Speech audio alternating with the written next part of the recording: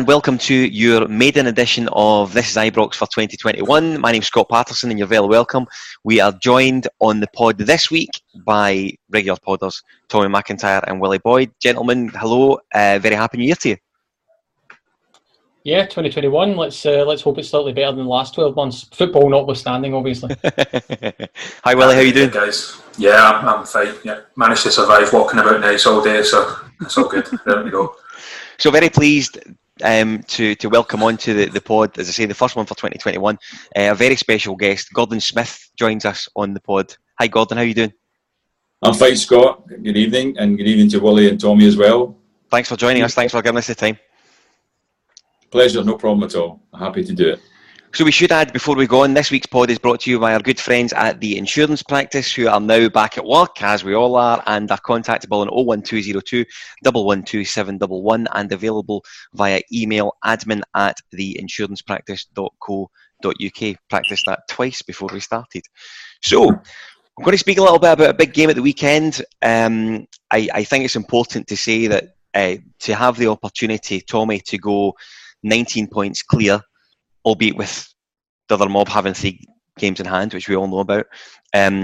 It's a huge, huge bonus to go into the year with that victory, isn't it? It's incredible. Yeah, absolutely. And I think we've spoken about this before, which is this is the third iteration of Steven Gerrard's Rangers team. And it's getting to that apex point where everything's been pushed towards having a real go at the title, not falling away, managing that consistency, managing the dressing room and getting the performances. Yeah, we weren't great on the day. Got 3 points and kept a clean sheet, and that's worth noting that we've kept bedrock of clean sheets, almost, consistently, shall we say, set records for it. So yeah, if you start the new year with that type of victory and that type of psychological victory over your rivals, that can only be a good thing, and I'll take points on the table as opposed to games in hand every day of the week. Indeed.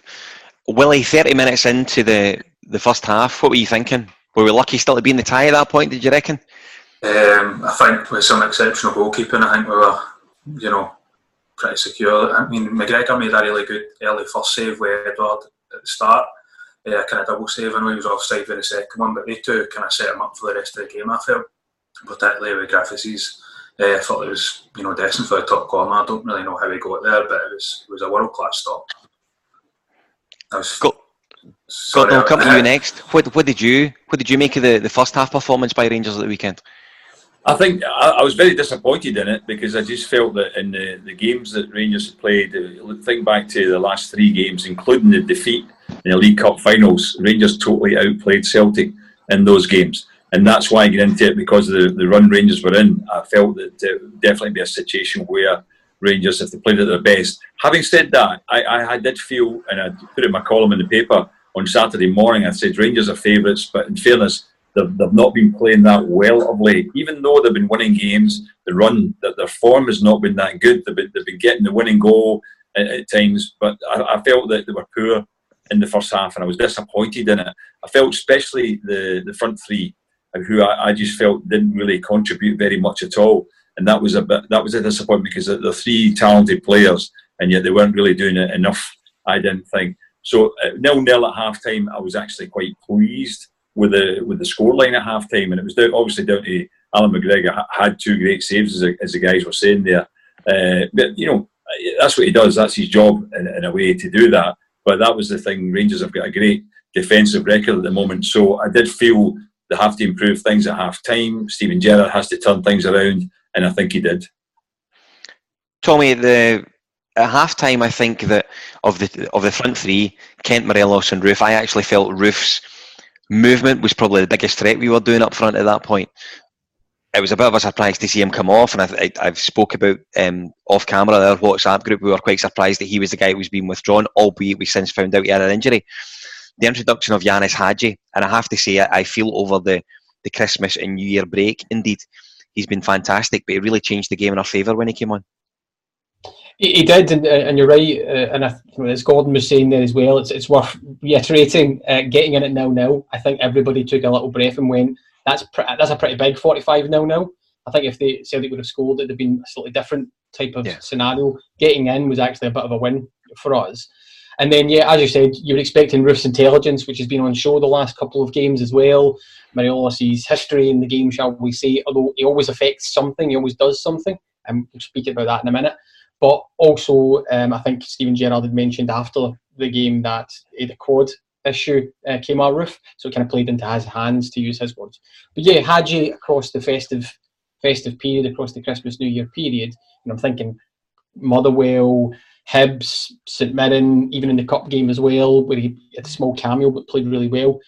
His hungers never went away. Ianis Hagi, we spoke about this. He always goes for the ball. He always tries. He's not been put off. He seems as though he's getting a little bit cuter with the physical side of the game in Scotland as well. Go down, get your free kicks, etc. Absolutely. But he's shrugging off, players as well. He did make a big contribution to it. He's finding gaps in there, and it'd be interesting. I know the guys will have their own opinions.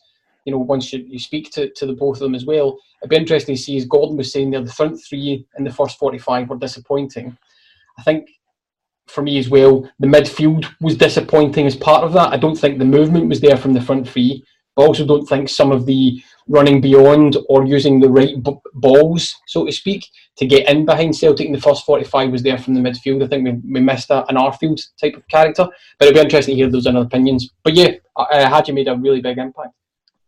Gordon, Tommy refers to the midfield there.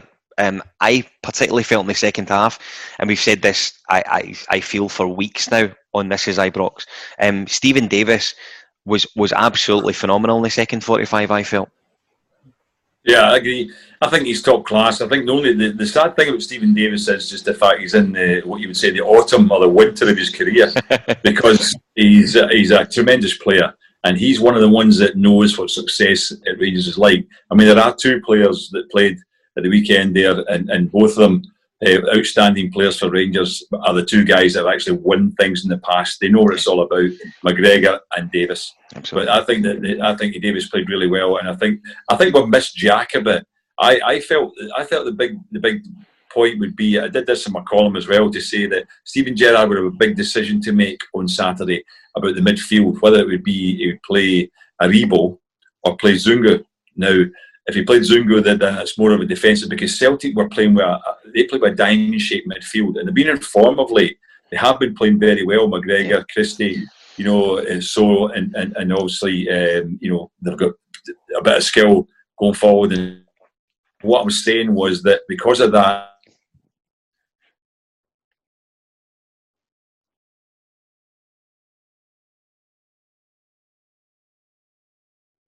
they closed Rangers down, they won the ball off Rangers quite often, so it was a tough decision. But I think he went with Aribo because he wanted to be positive, Steven Gerrard. He wanted to pick a team more like a match-winning team, as opposed to a team being very, very defensive, because Rangers were the home team and all that sort of thing. So tactically it didn't quite work out in the first half, but I think as things went on the second half, there's no doubt the ordering off was a major factor. Like with Beaton getting sent off, it was actually a strong factor for Rangers in that respect. That down to 10 men, you just thought at worst now, watching the game, I think at worst it's going to be a draw at worst. So I did feel that we could go on and win the game when that ordering off happened. So Gordon, before we move on to the ordering off, I'm just going to stay with you because you brought up the importance of Stephen Davis and Alan McGregor and their experience of having winners' medals at home. How important do you think those two guys and those two voices in particular are going to be between now and May? I think they'll be major, because I think that the two guys, Steven Gerrard's got a great winning mentality as well as a manager, Gary McArthur too, but you need players in that dressing room that know what it's all about, that have won things before and won things with Rangers. And they're the two players who have a record of it. And I think that they have to be the guys that say, when you're winning the league, you don't always play well every week. And that's a crucial aspect of here.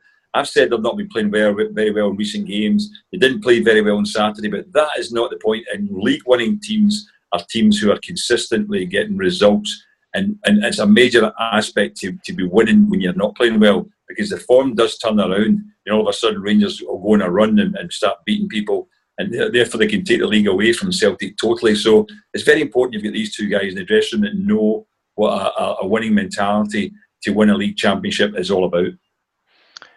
Willie, the sending off, I think everyone agrees largely changed the direction of the game, as these things tend to do. Zero debate, it was absolutely a red card. I'm sure you agree. No, absolutely. I thought it was. It was a Stonewall red card, to be honest. I thought Morelos 100% himself in the goal scoring opportunity. I don't really understand anybody else having any other opinion, but I would say that. I also think, Morelos' play to get, Beaton so tight to him, that was what he was doing so well, for the summer to the winter of 2019. He was doing that so well, turning these players as if they weren't even there. Yeah. And, that's hopefully, we see that coming back into his game, starts to add the goals, because we're kind of maybe needing that, him chipping in with a few more goals. Tommy, absolutely a red, wasn't it? Yeah, I mean, there's no two ways about it. Although it was really nice to see some of the. It's not often you see Pythagoras and angles enter the football field, but it's how if a defender's travelling at this angle, at this distance, and this speed, can they break a shot getting off? Yeah, listen, it's a goal scoring opportunity. You could maybe have a conversation about the technicalities. I think we've maybe lost Gordon there. He'll come back. The technicalities of, what's a clear and obvious goal scoring opportunity. But the fact of the matter is, Alfredo Morelos doesn't have to break his stride. He's passed near Beaton. He's getting into the box and he's getting the shot away before Ayer can get near to him. It's a straight red card. There is no two parts to that debate. It's straight red. God, I want to speak to you about another instant in the game, and you've played the game, so you perhaps understand certainly what us mere mortals don't. There was a moment in the second half when Celtic's Shane Duffy nailed Ryan Kent. Do you think if Bobby Madden hadn't sent off Beaton shortly before that, he would have sent off Duffy for that tackle? Yes, I do actually. I think that was a big factor. He didn't want to be sending off another Celtic player so quickly. Yeah. And having a big effect in the game, because people would say, he was winning the game. It's like when a referee, you're accused of bias if you just happen to give a decision which doesn't suit one side of the old firm or the other. Yeah. So I think that was the reason he decided to make it yellow. I do. Tommy, I assume you agree. I'm in absolutely the same camp as Gordon. I'm sure if you hadn't sent off Beaton, Duffy would have went. Yeah, and I'm not going to give Duffy any credit for saying that he's smart enough to know that. And that's why he won that. I don't think that applies to this particular defender or the way that he's playing. Yeah, Gordon knows the game and the behaviours of referees a lot better than any of us.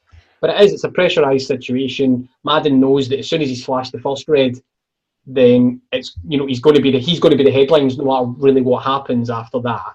And there's going to be a lot of anxious eyes cast towards him and his family on social media and all that type of stuff. So these guys are human. None of them set out to make bad decisions or affect games negatively. I don't believe that about any referee. But they're human beings, so as Gordon says, in the back of his mind, am I going for two of them? Middle of the park, I can safely give a yellow and I can write that one off, let's all move on. Yeah, that's what it is. But it should have been a red. It's a nasty challenge. Absolutely. Willie, before we cover Gordon's career a little bit at Ibrox, I want to speak about Steven Gerrard, who was very quick to use the H word. He said humble again. In his post-match stuff, he is doing very, very hard and doing very, very well to keep us all firmly feet on the ground type stuff. But he must know that we're in a very, very good position going into this final half of the season now. No, absolutely. I think you just try to get that message dumped into the players, from now to the end of the season. We just need to kind of take it as it comes, one game at a time. Nothing's won yet. Nothing's handed out now. So just need to keep humble, as he's been saying, and keep gathering these wins, no matter how we're doing it now. Indeed. If I could just jump in very quickly there, that would work a lot better coming from Scott, the host here, if that isn't another 5 on the back of your arm here on your top. All right, okay, it's 56, it's not 55, right, that's fine. That's what they call forward thinking.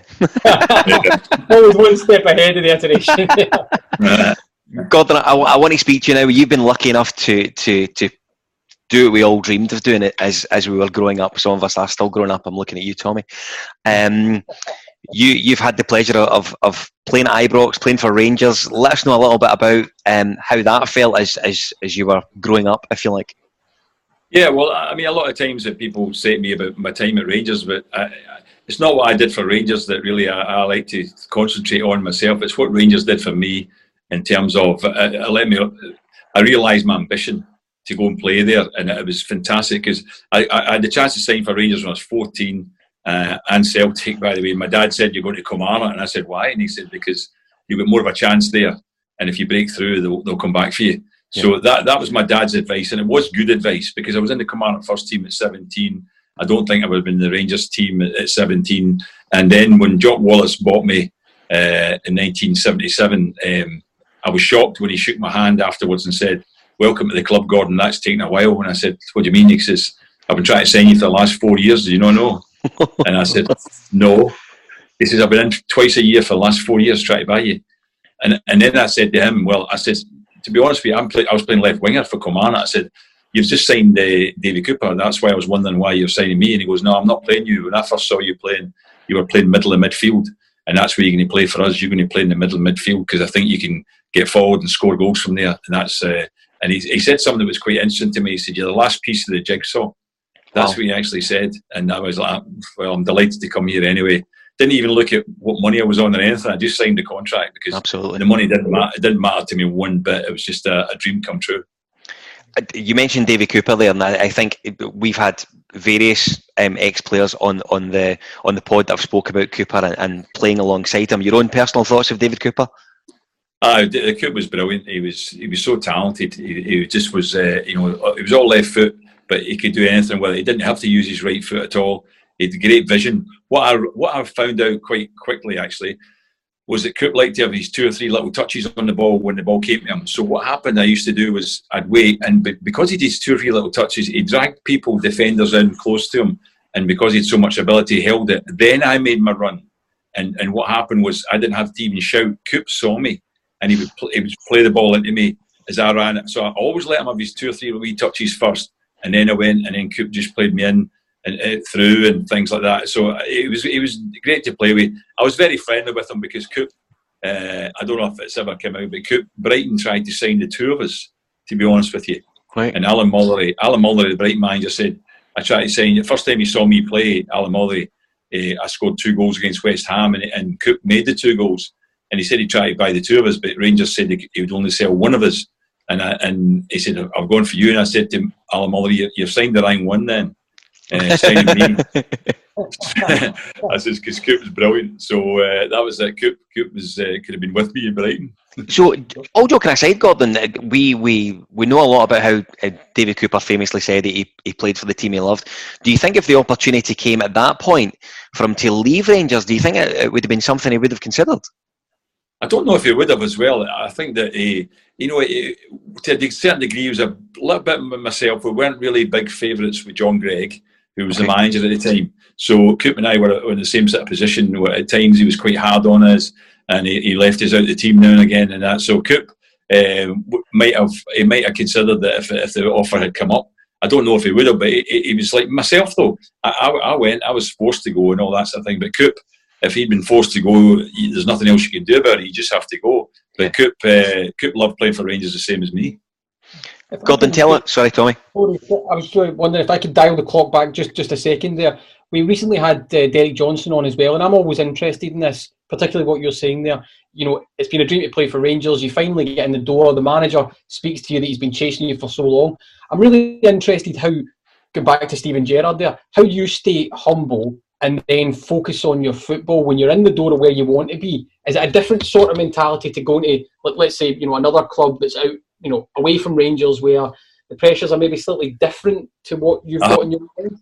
How did you? Well, the thing is, Tommy, there was more pressure on it, right? But I always felt that no matter who I was playing with, I mean, I didn't try any more for Rangers than I tried for Kilmarnock or I tried for Brighton or Man City. That's to be honest with you, because I always gave my best. I just wanted to do my best for whoever I was playing for. But the difference with Rangers was I was doing my best for the team that I supported, and also the fact was that I was actually, the pressure was on there. You were expected to win things as well, which made it a little bit more difficult. But nevertheless, as I say, it was a dream to be there. And that when you go to Rangers as well, that you are expected to be able to achieve things, and that's something you have to live with. And it was great because, as I say, it was just to play for the club and be part of it and be one of the players of the club. It meant everything to me. So although there was that kind of degree of pressure, it was where I wanted to be. Gordon, you satisfied the dream of playing for the club. I think the very next thing after that would be scoring the winner in a cup final against Celtic. Talk us through that afternoon. Well, it was great because, I mean, if you look back at the game, I made the first goal that day for Coop. Coop and I were the new players in the team. Three of us was Bobby Russell, myself, and Bobby Russell couldn't play in that game. Bobby was actually injured. Right. So his first season at the club, he didn't play in that final. That was the first final we had. So Coop and I played, and then I made the first goal. Coop scored it. Then Celtic equalised. Johannes Edvardsson equalised. We went into extra time, and it was about a minute or two to go when I had the chance. I was involved in the move to start with, and then when Alec Miller put the cross in, Peter Latchford got above Alec McDonald, punched it, and I headed the ball in when it broke out to me, and it was a great thrill to see when the players were all over me and when the final whistle blew. And I've said this before as well, I got injured after the game. Jock Wallace hugged me so much around my neck that I felt I'd have to get some treatment on it, you know. He was like, he grabbed me, and I was like, oh, wait a minute here. And he was enthralled by it. And I think it was because, you know, me and Coop were the signings he made that summer, and we ended up scoring the goals against Celtic that won the cup. So to score a goal in the last minute like that in an Old Firm final was a great moment for me. It was something I'll never forget. Gordon, there's very few people that actually play for the club who then go on to hold a position within the corridors at Ibrox. The story in this case is a bit unique, and again because of the time when you were at the club. Obviously 2012 you were director of football in there, working alongside Ali McCoist. Tell us a little bit more about the time at the club then. It was obviously very much down and then further down, to be perfectly honest with you. What can you recall from those experiences?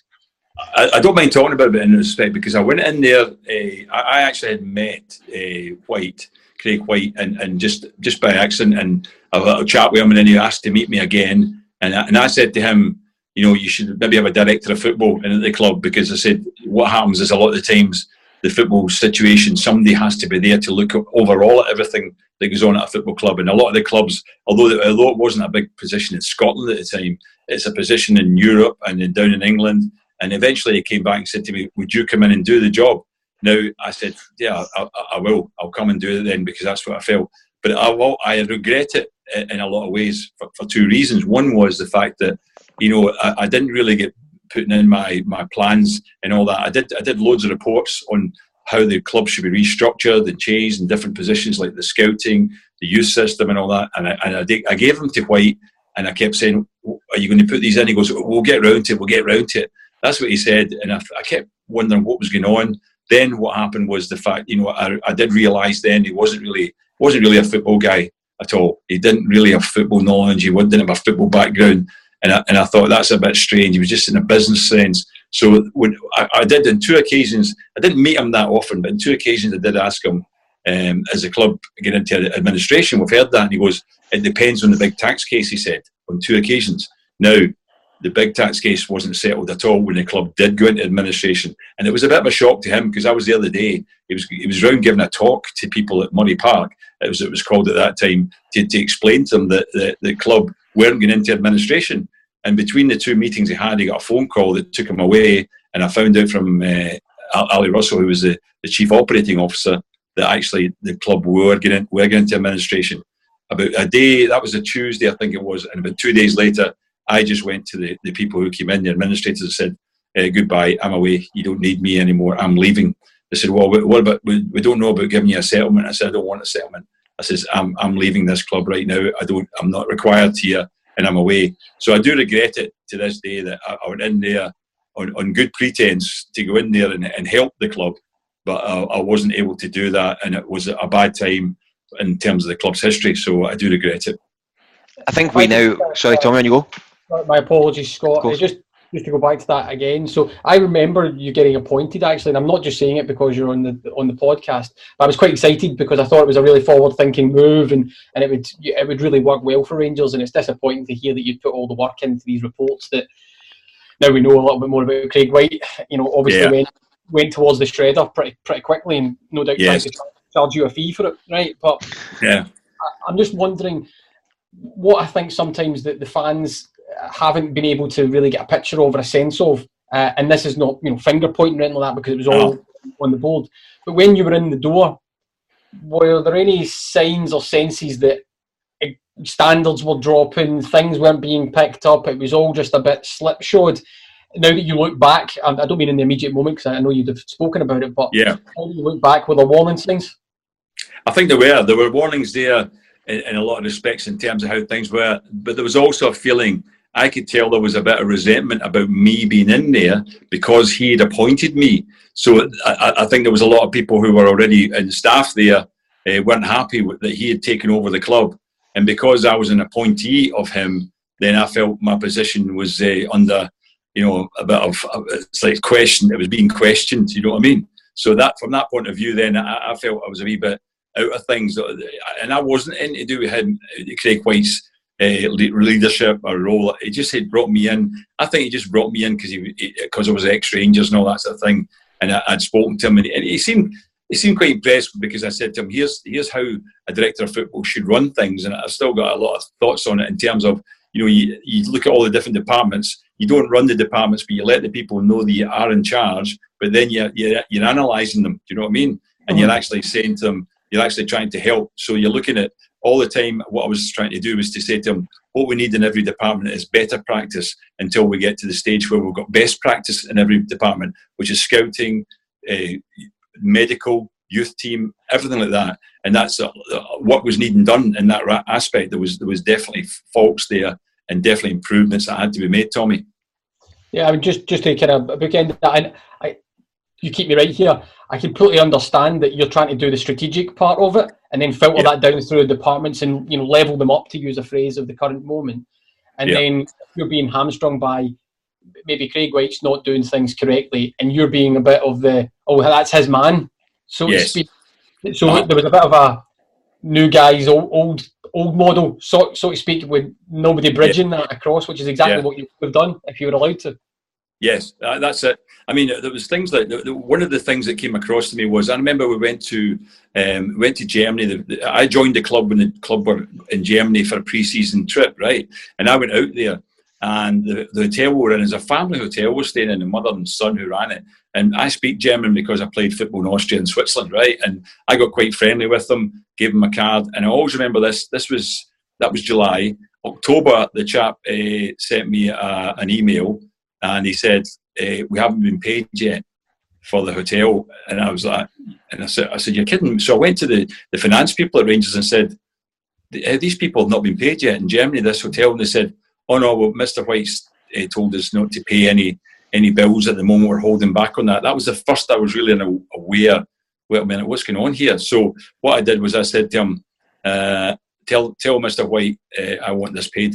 I'm telling you right now, this is to be paid. So about a week later, I got an email from the chap in Germany saying we've been paid. So I didn't know who else was involved. That was the only one I was aware of because I knew the people. Do you know what I mean? But that was a sign that there was financial difficulties, even, or else the fact was he just wasn't paying people in order just to save money. The people that were due money. These people owed about, I think the whole thing for the hotel it was about £30,000 as well. You know what I mean? Jeez, a lot of money. It blows my mind. It absolutely blows my mind that this was 8 years ago now, and I don't care what anyone says. He got away with it. He absolutely got away with it. You say what you like. You can tart it up. You can polish it up as much as you want. He got away with it. Incredible. Gordon, before I let you go, because I'm aware you're on a bit of a time for the pod. We're looking good going into the last couple of months of the season between now and May. How do you see things are going to pan out for Rangers this season? I think that the whole thing is Rangers are so consistent this year in terms of results. That's the main thing about it. Even games when they're not playing well. Last season, what happened was you see a game not playing well and it ended up in a draw or a defeat. This year's been different. They've been winning games. They've got that lead, and it's equivalent to now Celtic need to win 4 games while Rangers are losing 4 games in terms of the point scenario. Yeah. And I'm also wondering, guys, I don't know what the scenario is. See Dubai. See, when you come back from Dubai, do you have to isolate when you come back from Dubai? Because see, if you do, if you've got 10 days of isolation coming back from Dubai, that would mean Celtic can't play their next 2 games. Yeah. I don't know what the regulations are on it, but they've got 2 games. They got their game moved from Saturday to Monday in order that they could go to Dubai. I know that Hibs are now not too happy about it because they didn't realise why that game had been put back. But the thing about it is, Celtic, maybe have turned it around a wee bit in terms of they're playing a bit better. They might start to get results, but it's just very important that Rangers realise what championship winning form is. It's just keeping that consistency going. And defensively, they've been tremendous. A lot of great performances from the guys at the back. And I just think that, hopefully we're going to get Jack fit again. Roof fit again would be good if he's got a problem. Get Defoe back in the squad and all that sort of thing. So I think the squad's there in order to take things forward. And I'm quite confident that this year is going to be a league championship win, and I'd be delighted if it is. Gordon, I've thoroughly enjoyed your time in the pod this week. I hope we can get you back on between now and the end of the season, if you can spare us another hour or so between now and the end of May. Certainly, Scott. It'll be a pleasure. It'll be a pleasure on with the guys. Really pleased to have you back on.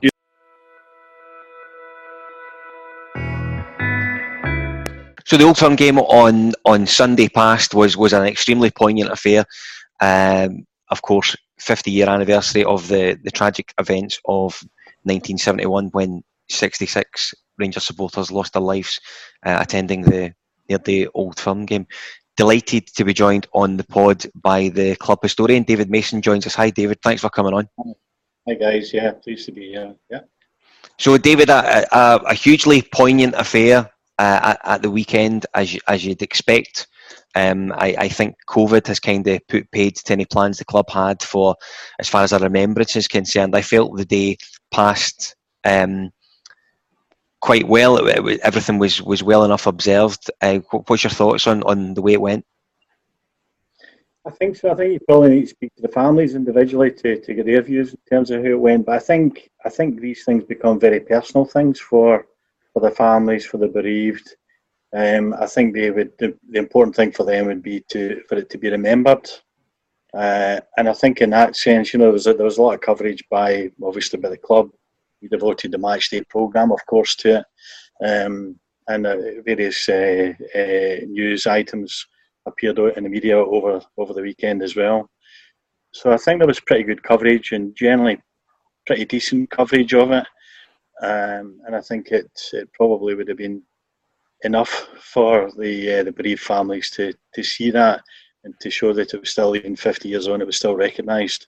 Obviously it would have been nice to have, as we did for the 40th, to have the stadium open to the families as well, but clearly it wasn't to be in this case. But I think the families themselves would be happy, but you really need to speak to them in that. Tommy, I watched something before the game on Saturday, and I have to say that Sky done a really fantastic tribute to the disaster. Derek Johnston was on the pod a couple of weeks ago, and I can quite vividly remember him speaking about how he felt in the changing room, looking on the changing room floor and seeing what was effectively body bags on the floor. He spoke about it very poignantly again at the weekend. It's a huge tragedy for our club, but I think for Scottish society in general, it's a day that will never ever be forgotten.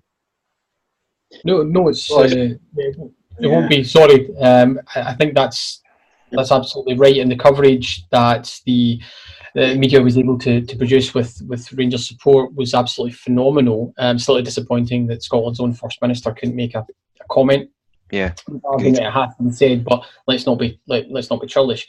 I think the important thing to remember here is, and it is highly emotive and it is moving. And Derek Johnston, as you said, spoke incredibly from the heart when he was on the podcast. We can't bring the 66 back. We can replace the grief with their loved ones, and and grief is a moment of remembrance. You carry with you through the years. But what we can do as a club and as a family round about Rangers and as a support is remember what happened and not allow that to be forgotten. And one of the good points, if there is such a thing with such a tragedy, which we can always point to and which gives some hope to the families as well, is the sacrifice that were made on the stairway actually definitively, tangibly led to safety measures throughout Europe, not just Scotland or UK, throughout Europe, that meant that other young boys and girls going to see the game that they love got back home to their parents. Now, that's not a bad legacy if you're going to get one. People got home on the sacrifices that were made by the 66 that didn't. Willie, I've spoke previously about how the disaster changed the way that guys like all of us football fans around the country now. I'm obviously particularly focusing on Rangers supporters. The way that they go back and forward to the game has changed forever on the back of that one tragic afternoon.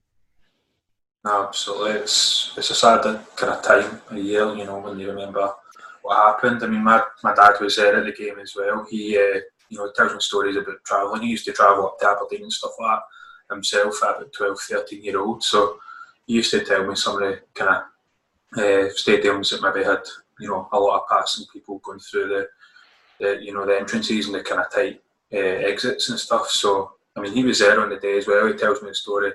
He was kind of heading towards 13. His friend says, "Mum, we'll go down this one. This gets a wee bit quieter." So they headed for another exit. And I mean, you just never know, you know, like what could have happened and stuff. So that's kind of something my dad's always tells me around about this time of year as well. David, before we started, we were speaking about the importance of Willie Waddell in the club's history, and I suggested that on occasion I sometimes feel like he's almost missed out. His involvement that day was quite pivotal in how things sort of moved on from that afternoon. Yeah, I mean, what I've done over the years is I've tried to understand as much as I can of what happened on the stairway, prior to the stairway, inside the ground, you know, talking to the players, how they felt. Talking to Willie Waddell as well. I spoke to Willie Waddell about it. Willie Thornton. You know, I've just tried to be like a sponge and get as much information as I can, just to get some understanding of it. But I think the thing that came through from everybody was just how important Willie Waddell was to the whole scenario from a Rangers point of view. It seemed almost as if the directors took a step back. You would really have to have them here to make comment on that. But I don't think there's any doubt Willie Waddell really took control of things from the outset.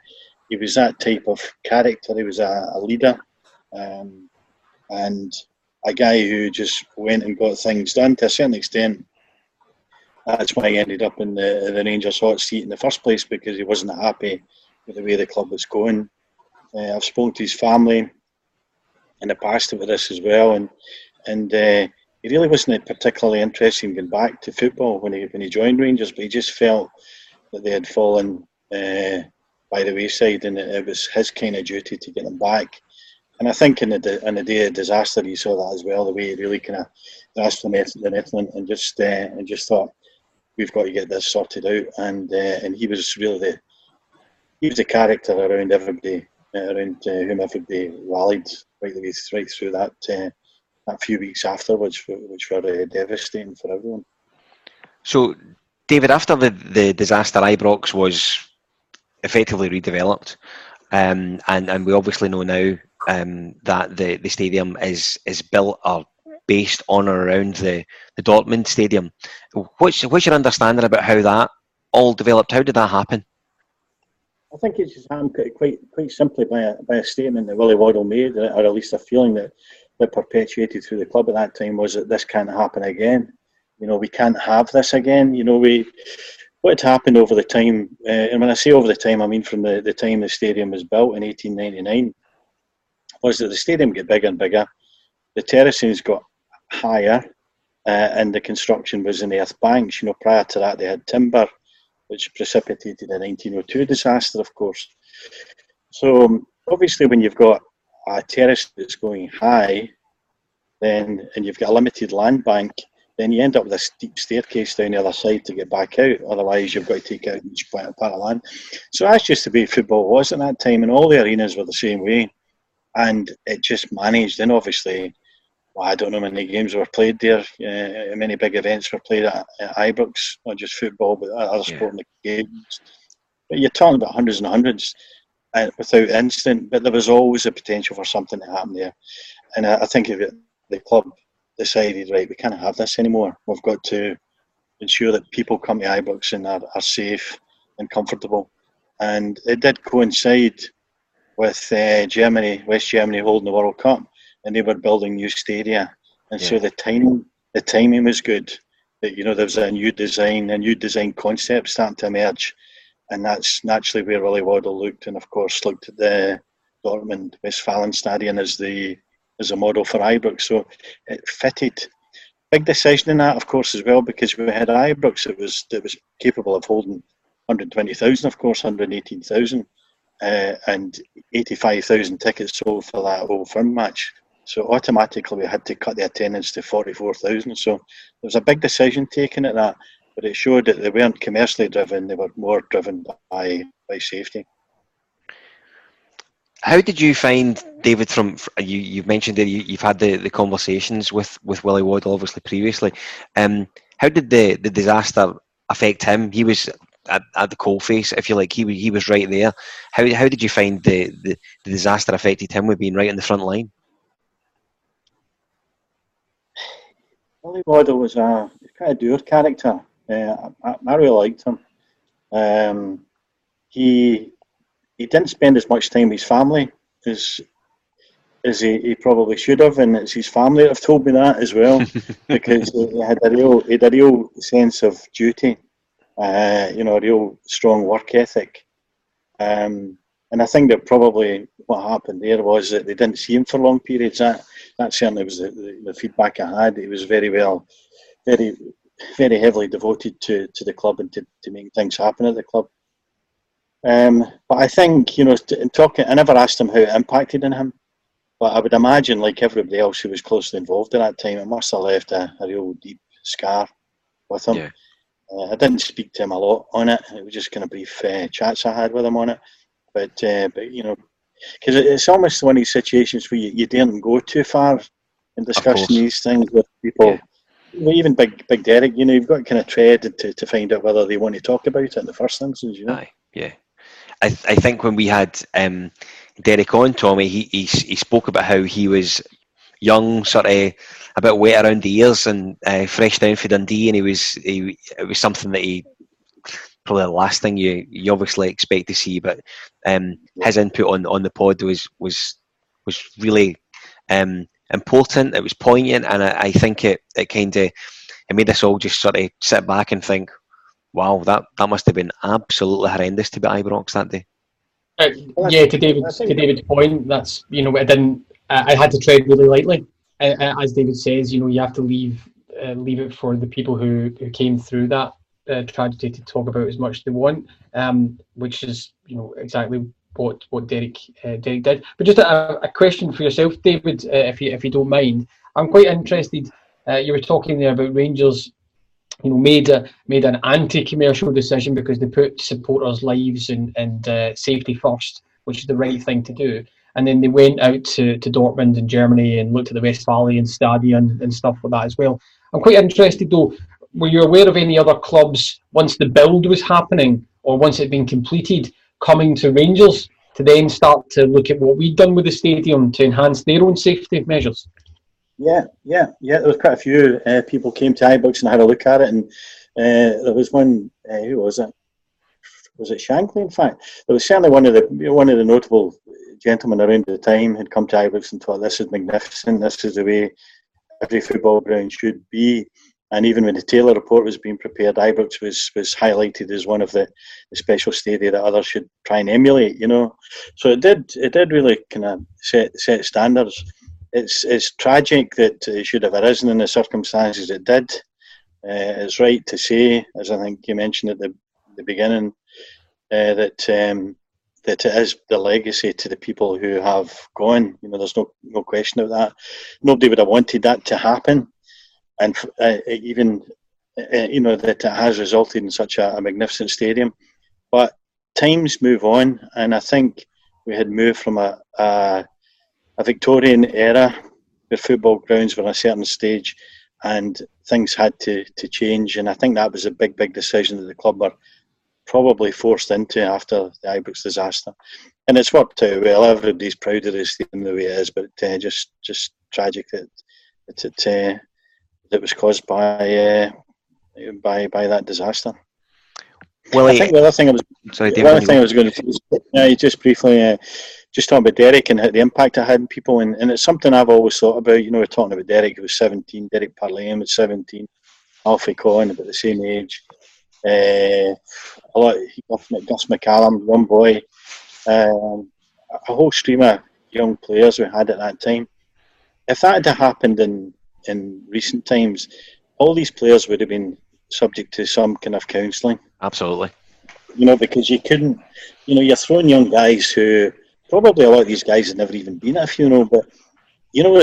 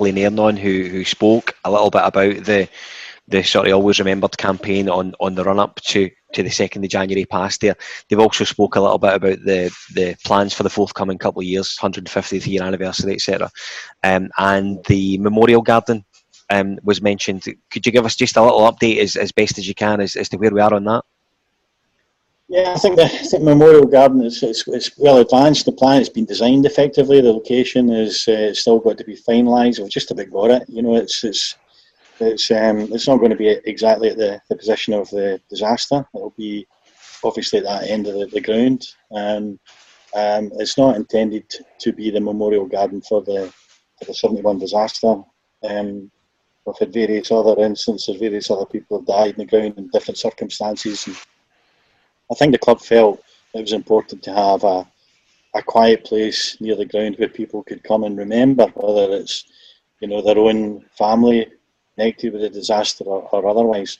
But there will obviously be a fairly strong element of it will be directed to the 71 disaster. Guys died in 61 and 1902 as well. But it will be tasteful. I'm involved in that project. I have been involved in it for a wee while, and I think fans will be happy with it when they see it. Ideal. David, I don't have anything else for you, so I'm keen to let you pass on. I really appreciate you coming on the pod. Be keen to have you back on, indeed, to give us another update on the Memorial Garden as that time passes. Tommy, Willie, I don't know if you have anything else for David before we let him disappear. Just one very quick question, actually, and I think it's absolutely what David says there, that it's important to be respectful and look back and understand, the tragedy. It's really equally as important to be prideful of where the club currently is in the stadium and the changes that were made off the back of that, and be confident about where the club's going in the future. I'm just interested in terms of the Memorial Garden. I know it's not just predicated on a single incident or disaster. Will that also be, do you think, or some of that reflected as well in the museum that's currently being built or will be built in the old ticketing office, Pools office?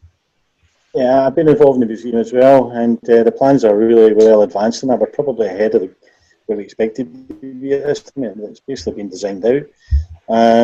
Already selected a lot of the items that's got to go in. There will be a request to fans to come up with other items if they've got anything that's different from what we have. There'll be changes taking place as well, but clearly part of it will focus on the stadium. All the stadia we've had into Ibrox, and then of course talking about the story of the disaster as well. So I think the fans will be delighted with the museum. It looks fabulous. I've seen the visuals, and it's something I hopefully they'll be very proud of. Look forward to seeing that. Absolutely. David, thank you for joining us. Really appreciate your time. Great for you to join us tonight. Thank you very much. No, it's a pleasure. Thanks, guys. Tommy, thanks for inviting me. Tommy, Willie, thanks for having us on. I appreciate it. We would usually sort of end with saying where we get all our stuff. I think everyone knows where you can get it if you want to access it. Access it on all the usual forums as you can. I think I'd just like to finally say to the 66, you'll never be forgotten.